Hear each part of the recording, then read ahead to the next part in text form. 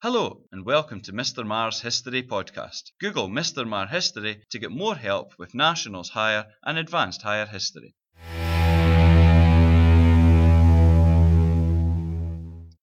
In today's lesson, we will discuss the actions which were introduced by the 1945 to 51 Labour governments and consider the extent to which these policies improved the lives of people in Britain.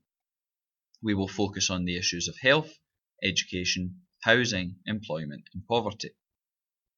The 45 to 51 Labour governments are often remembered for setting up the modern welfare state. They introduced policies which aimed to protect people in Britain from the cradle to the grave. Before 1945, there was some help available from the government, including many of the reforms that had been introduced by the 1906 to 1914 Liberal governments. However, many people were still poor and needed help, and in particular argued that after fighting for Britain in a Second World War in only 3 decades, they should not continue to live in poverty. As a result, in 1942, a man called William Beveridge was asked by the government to conduct a study into all the problems which existed in Britain. The Beveridge Report, as it was known, was the basis for setting up the welfare state and identified 5 major problems. These were known as the 5 giants and were ignorance, or otherwise a lack of education, disease, meaning poor health, squalor, referring to poor housing, want, meaning poverty, and finally idleness, relating to unemployment.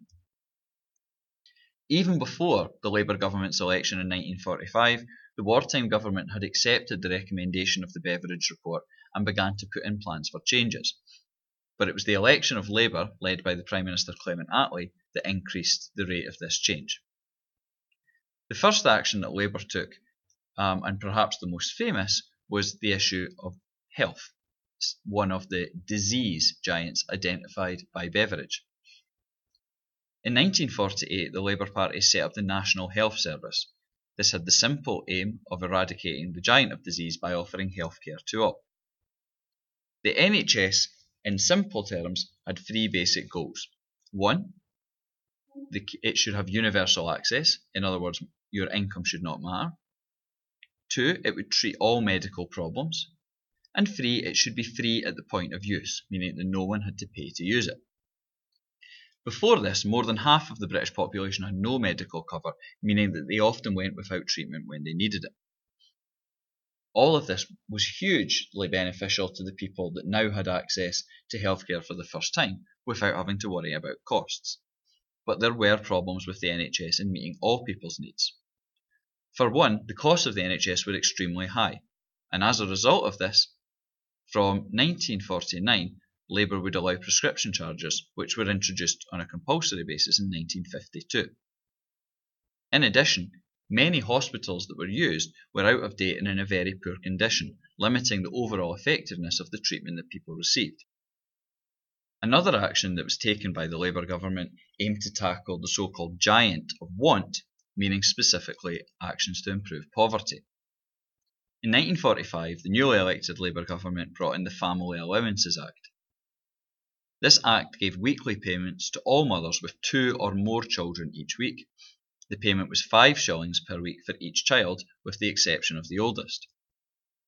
The Family Allowances Act was a big help to families, especially those where the husband had been killed during the war. In addition, even where the husband was still around, because it was paid directly to the mother, it was felt that this would make it more likely to be spent on household items rather than luxuries. However, although the Family Allowance Act did help many, it didn't do anything to help poor families where they only had 1 child. In addition, the fact that the payment stopped at 18 often meant that the young person was forced to go and work rather than continue with their education, which limited opportunities for working class children. Another action to improve poverty was National Insurance Act. The 1946 Act built on the work which was introduced in 1911. In this case, all working age people had to pay money to the government each week, which led them to get help when they needed it. People could get sickness and unemployment benefit, they could get an old age pension, for women when they reached 60 and men at 65, and there were other benefits such as maternity and death grants. This was a more extensive form of welfare cover than had existed beforehand. which clearly led to improvements for many people in Britain and took steps towards tackling poverty. However, there were limitations. For one, the National Insurance Act meant weekly contributions of around 5% of earnings, which was a lot of money to the very poorest. In addition, not everyone was fully protected by the new law. For instance, people who were self-employed or married women that did not work. Furthermore, many complained that although pensions were available, they did not always meet the requirements. Another action which was taken was that of the National Assistance Act. This was aimed at people that could not afford to pay national insurance. It allowed poor people to apply for extra financial help if they needed it. This meant that the very poorest, who otherwise might have missed out on help from the government, were given support. For example, there was £2 a week available for married couples, and it was especially helpful for elderly people that did not qualify for a pension. However, many people then complained that in fact people who were not working, and thus seen not to contribute, were receiving government benefits, which caused resentment. In addition, because it was means tested, meaning that only went to the very poorest and not universal, which would mean open to everyone, some people felt it went against the spirit of the welfare state where everyone was supposed to be eligible. Another action that the Labour government took was to improve housing. In this case, this was to tackle the giant of squalor. In 1946, the government tried to fix the problem of overcrowding in slum housing by building new houses with the launch of the New Towns Act. The New Towns Act aimed to improve housing right across Britain by building new towns across the country in nicer areas than crowded cities. In 1951, 14 new towns were created, including in places such as East Kilbride, Glenrothes, Livingston, Irvine and Milton Keynes. This certainly did have a big improvement.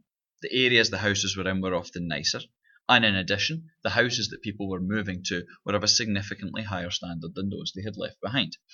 In particular, the problem of overcrowding, too many people living in the one house, was tackled. However, there were problems.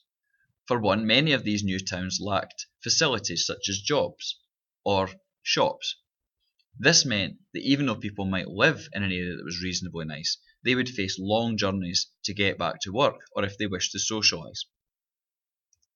The Labour government also tried to improve the problem of poor housing through a house building scheme. They announced plans to build 200,000 new houses each year, which would be available for rent and so available to workers. So-called prefab houses were built and jobs were created to make them. Many new houses were built, but it was worth noting that it was significantly less than the 200,000 per year that had been promised. This meant that overcrowding continued, and there were also long waiting lists to get these new houses. The Labour government also took steps to improve education, tackling the giant of ignorance. In 1944, an Education Act was passed by the wartime government, although it was properly introduced by the Labour government. The Act tried to improve education by raising the school leaving age to 15, meaning that all children should get at least a basic secondary education.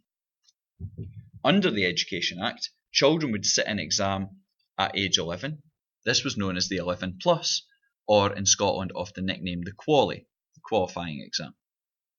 Children that passed the 11 plus went to academies, so-called better schools, which allowed them to get an education which would mean they would get better jobs.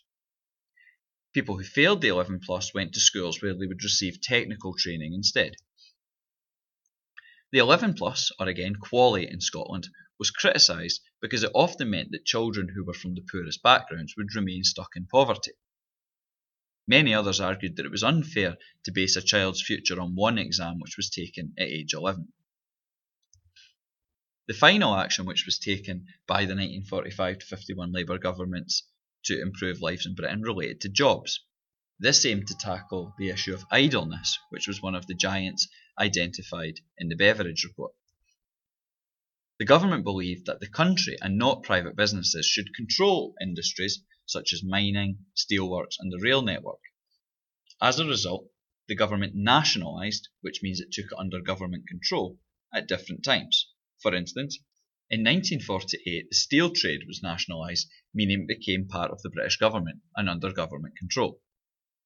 Further nationalisations occurred which included the Bank of England in 1946, the National Coal Board in 1947, railways in 1948, and iron and steel in 1950. Owners and shareholders were compensated for the losses they made when their companies were taken over by the government. Now that the government owned these industries, they could use tax money to keep unprofitable businesses going. This meant that unemployment did not increase. In addition, they put money aside to take on more apprentices, meaning that young people had greater chances to find jobs. However, lots of these improvements after nationalisation did not actually create new jobs, they simply kept people who were in work already in their work. Many of the other improvements which were introduced also did not help people who were unemployed. For example, paid holidays were introduced in the coal industry, which hugely benefited miners, but did nothing for people who were without work. The Labour government did try to improve working conditions for other workers. For instance, in 1947, the Dock Labour Scheme tried to ensure that dock work was no longer as temporary. This meant more people would be attracted to work in what was very often difficult jobs. However, some people argued that the improvements the government introduced to working conditions actually undermined attempts to hire, because firms would simply hire less staff if it was too expensive. An aside where one action helped improve another was Labour's work on house building. The building jobs which were needed to create the new houses and new towns across Britain helped to create jobs not only for people who were already skilled, but also gave more opportunities for young people to get apprenticeships and learn these skills. Unemployment was generally low under Labour, only around 3%. However, many of this was down to the jobs that were created by private companies rather than the policies introduced by the Labour government.